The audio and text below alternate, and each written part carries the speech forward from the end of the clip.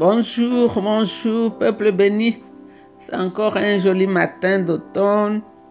Nous nous sommes réveillés. Le Père a renouvelé son souffle en nous. Encore une fois, une de ses promesses s'est réalisée parce que sa parole nous dit il renouvelle ses compassions, il renouvelle ses bontés chaque matin. Dieu nous a réveillés. Nous sommes réveillés en Christ. Nous sommes les enfants de Dieu.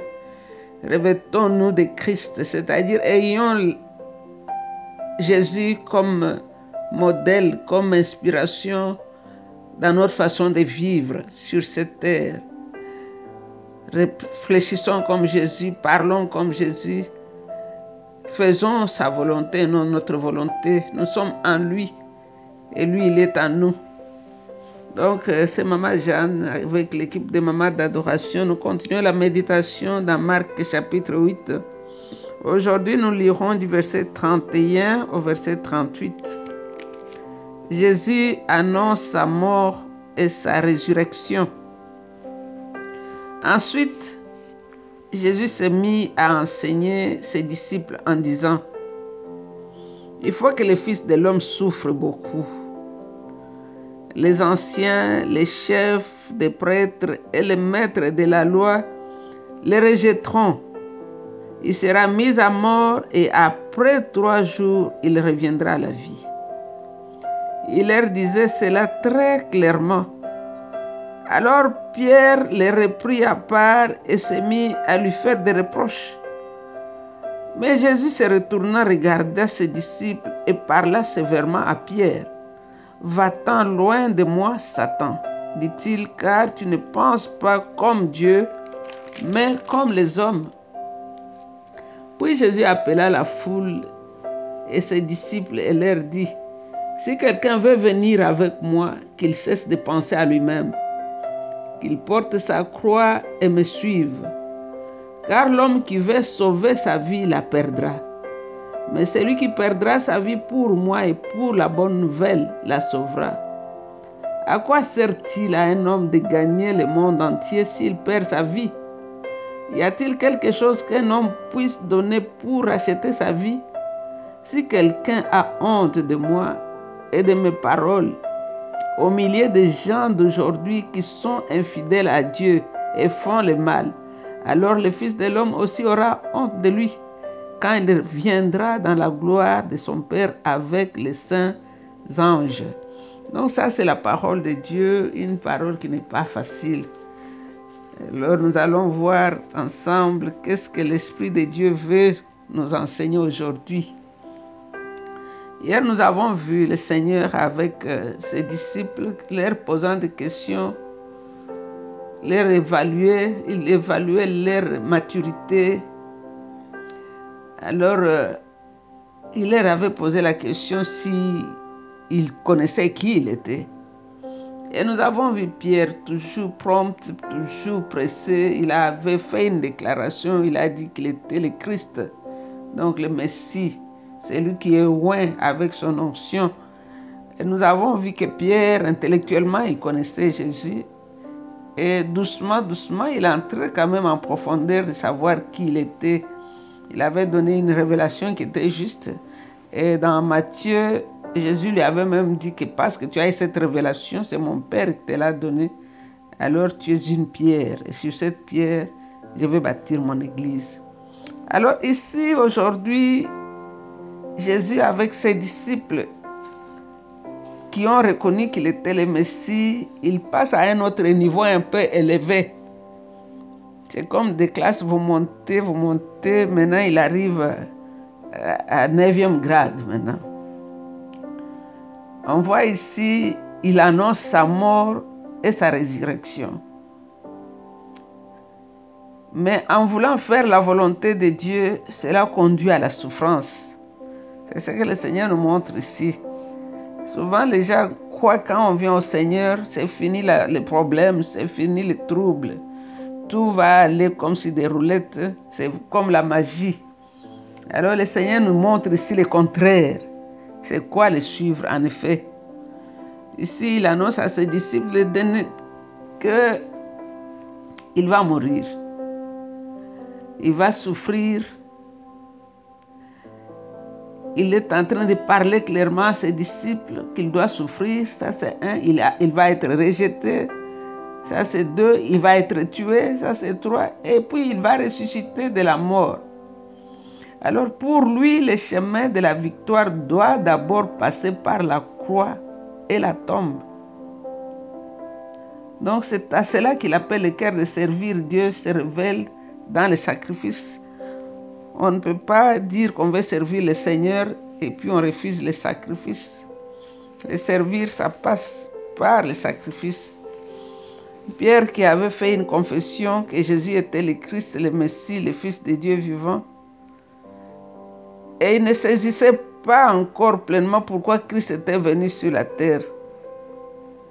C'était comme beaucoup d'autres Juifs croyaient qu'il était venu pour renverser les Romains. Alors c'est ce que le Seigneur ici est en train de nous montrer du verset 31 au verset 38. Alors Pierre ne pouvait pas comprendre l'idée que Jésus doit souffrir et mourir. Donc cela était vraiment contraire à son idée pour le Messie. Et en plus, il ne veut pas penser que son Seigneur et Maître sera immolé. Ça, c'était trop pour lui. Alors, il a même pris le courage de faire la remarque en public au Seigneur. C'est comme s'il grondait même le Seigneur pour avoir parlé de la sorte, pour avoir parlé de la mort. Les chrétiens, on ne veut pas mourir, mais on veut aller au ciel. Ici, Pierre ne voulait même pas entendre Jésus parler de la mort. C'est pourquoi il lui a fait cette remarque.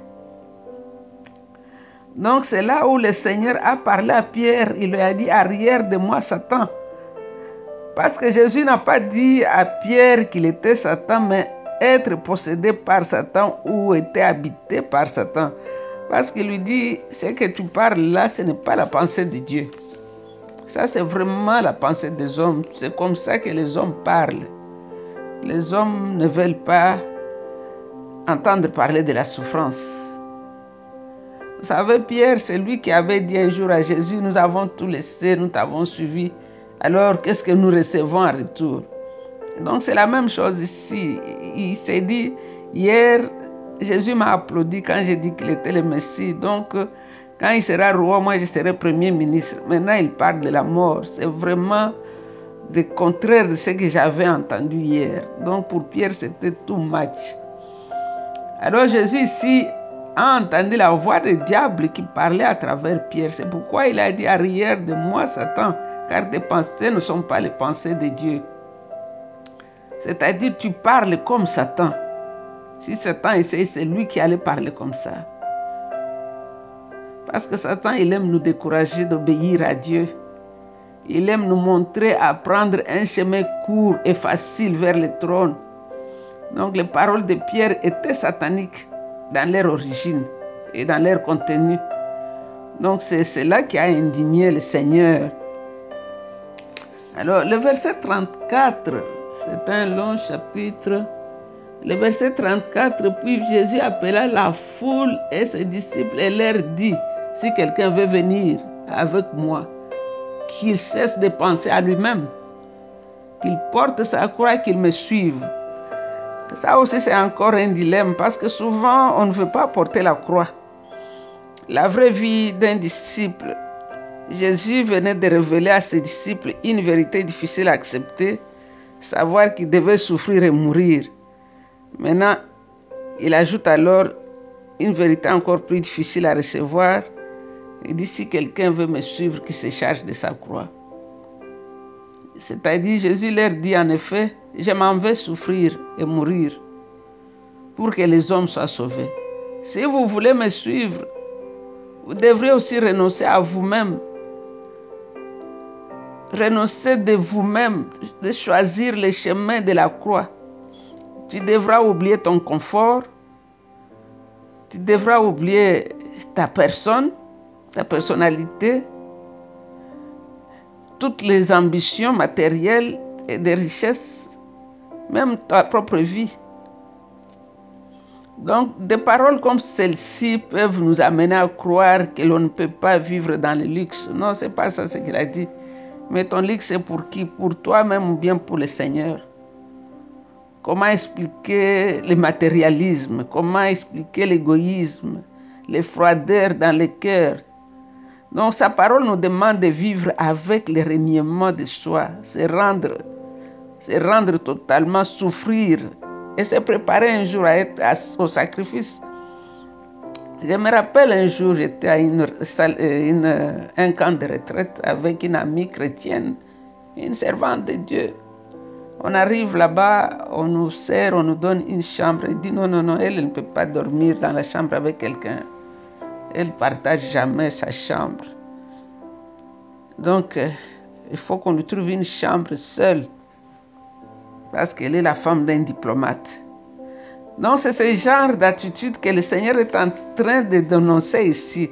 Tu ne peux pas te dire être serviteur de Dieu, disciple, et avoir encore ces moi-là qui règnent au-dedans de toi. Tu ne peux pas manger avec tout le monde. Tu regardes tout le monde d'en bas. Toi, tu es très haut. Il y a même des gens qui disent non. Je me rappelle, on était allé prêcher quelque part. Alors la femme nous disait, elle est riche, elle n'a pas besoin de Dieu. Elle a tout ce qu'il faut, elle conduit des voitures de luxe. Donc, elle n'a pas besoin de Dieu, parce que qu'est-ce qu'elle va chercher? La prière, c'est pour ceux qui sont dans les besoins. Donc, ce sont des choses pareilles que vous rencontrez. Alors, le Seigneur qui dit, vous voulez me suivre, portez votre croix, acceptez d'être ridiculisé, acceptez qu'on vous parle mal, parce que c'est pour lui, ce n'est même pas pour vous. Donc le verset 35 nous montre qu'il y aura toujours des tentations, il y aura toujours des tentations, car l'homme qui veut sauver sa vie la perdra, mais celui qui perdra sa vie pour moi et pour la bonne nouvelle la sauvera.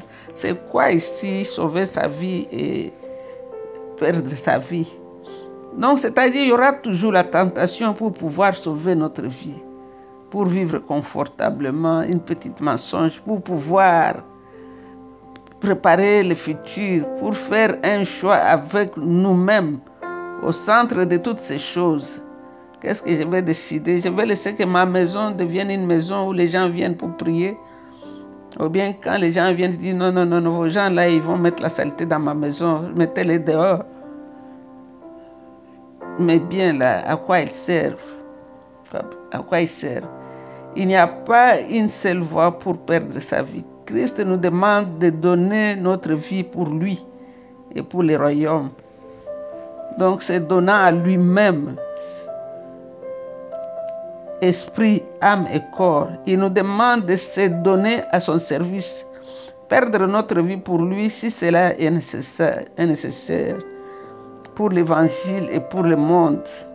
Si cela est le seul moyen de sauver les autres. Allez là où on vous dit que les gens ne passent pas par là. Acceptez d'aller. Il y avait une femme, une princesse qui avait une grosse pierre de diamant. Un jour, elle a pris ces diamants, elle a vendu, elle a construit un grand orphelinat. Et les gens lui disaient, mais quel gâchis! Pourquoi tu as fait ça? Ton diamant a de valeur. Alors la femme dit que chaque fois que je passe devant cet orphelinat, je vois que mon diamant brille plus fort que quand il était dans les coffres forts. Donc, tout ce que nous avons, tout ce que nous sommes, c'est pour lui et pour lui seul.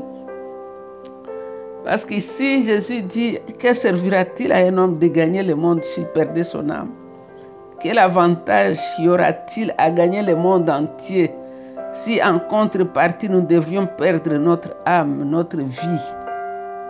Autrement dit, notre vie. En d'autres mots, de quelle utilité nous sera le monde si nous perdons notre âme éternellement? La vie sur la terre est courte. Pourquoi changer la vie éternelle avec Dieu contre quelque chose qui est courte? C'est vraiment court la vie que nous vivons sur la terre. Même si un croyant gagnait le monde et toutes ses richesses dans sa vie, à quoi cela le servira-t-elle? Il va rater l'opportunité d'utiliser sa vie pour la gloire de Dieu et le salut. Donc, c'est un marchandage. Notre vie est plus importante que tout ce que le monde nous offre. Pourrons-nous les utiliser pour Christ ou pour moi? Ici, il y a une question là devant toi. Qu'est-ce que tu fais de toi, de ta vie, de ton temps? C'est pour Christ ou bien c'est pour toi-même? Et le verset 38, la lecture était très longue. Il dit, si vous avez honte de moi aujourd'hui sur la terre, moi aussi j'aurai honte de vous quand je vais revenir. Notre Seigneur réalise quelques-uns de ses jeunes disciples pourraient être secoués dans leur voie vers les disciples par la peur ou la honte. Il leur rappelle que ceux qui voudraient éviter d'avoir les reproches à cause de lui vont souffrir plus de honte quand il viendra dans sa gloire. Notre Seigneur ne vient pas pour souffrir. Quand il revient, c'est pour régner. Il vient avec sa gloire et la gloire de son Père. Il vient avec les saints et les anges. Et ça sera glorieux. Ce sera la honte pour ceux qui ont honte de lui aujourd'hui. Alors que ces paroles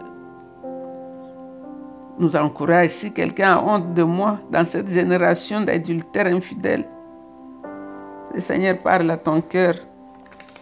Tu veux que le jour viendra dans toute sa gloire, tu puisses avoir la honte? Ou bien tu vas entrer dans le cortège de gloire pour célébrer les noces de l'agneau? Car la Bible nous dit que le rendez-vous sera dans les airs. Il va nous amener au portail de gloire. Nous allons célébrer les noces de l'agneau. Alors, quelle est ta décision? Tu vas avoir honte de lui aujourd'hui? C'est le temps de prendre sa croix et de le suivre. C'est Jésus que nous suivons. Je ne suis pas une religion, je ne suis pas une église. Il dit me suivre. Suivre lui, l'homme de Galilée, le Messie, le roi de gloire, le Fils bien-aimé du Père. C'est lui qui nous a scellés avec le sceau de son esprit. Il nous a donné le pouvoir.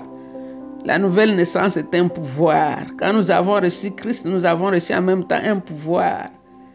Il a dit à ceux qui l'ont reçu, il a donné le pouvoir de devenir enfants de Dieu.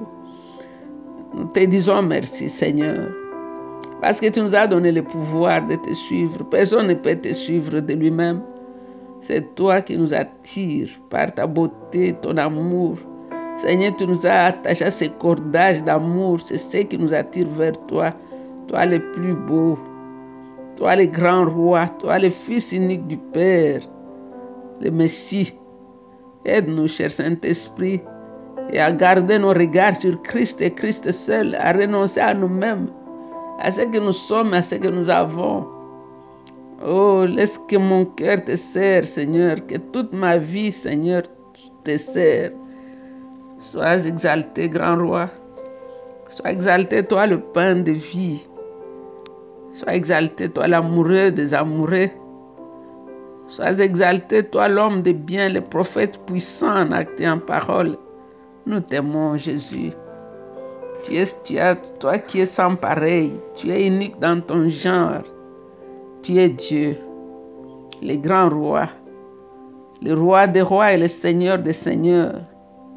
La fusion du divin et de l'humain, c'est toi que nous adorons ce matin. Tu es le lieu de rencontre de l'éternité et des temps, c'est toi que nous adorons ce matin. Tu es le point de repère de nos datations. On dit un tel avant Jésus, un tel après Jésus. Reçois la louange et l'adoration, Emmanuel. Tu es Dieu.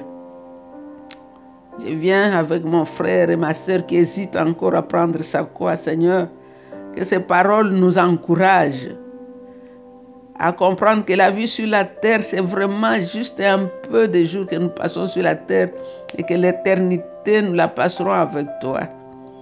Que servira-t-il à un homme de gagner ce monde qui est en train de se perdre, pour perdre la vie éternelle? Aide-nous, cher Saint-Esprit, à comprendre, à choisir ce qui est essentiel, à être à ton service et à faire ta volonté. Aide-nous, Esprit de Dieu, car sans toi, on ne peut pas. Jésus a dit, quand toi tu viens, Esprit Saint, c'est pour nous conduire dans la vérité, c'est pour nous aider à le suivre, lui et lui seul. Sois béni, grand roi.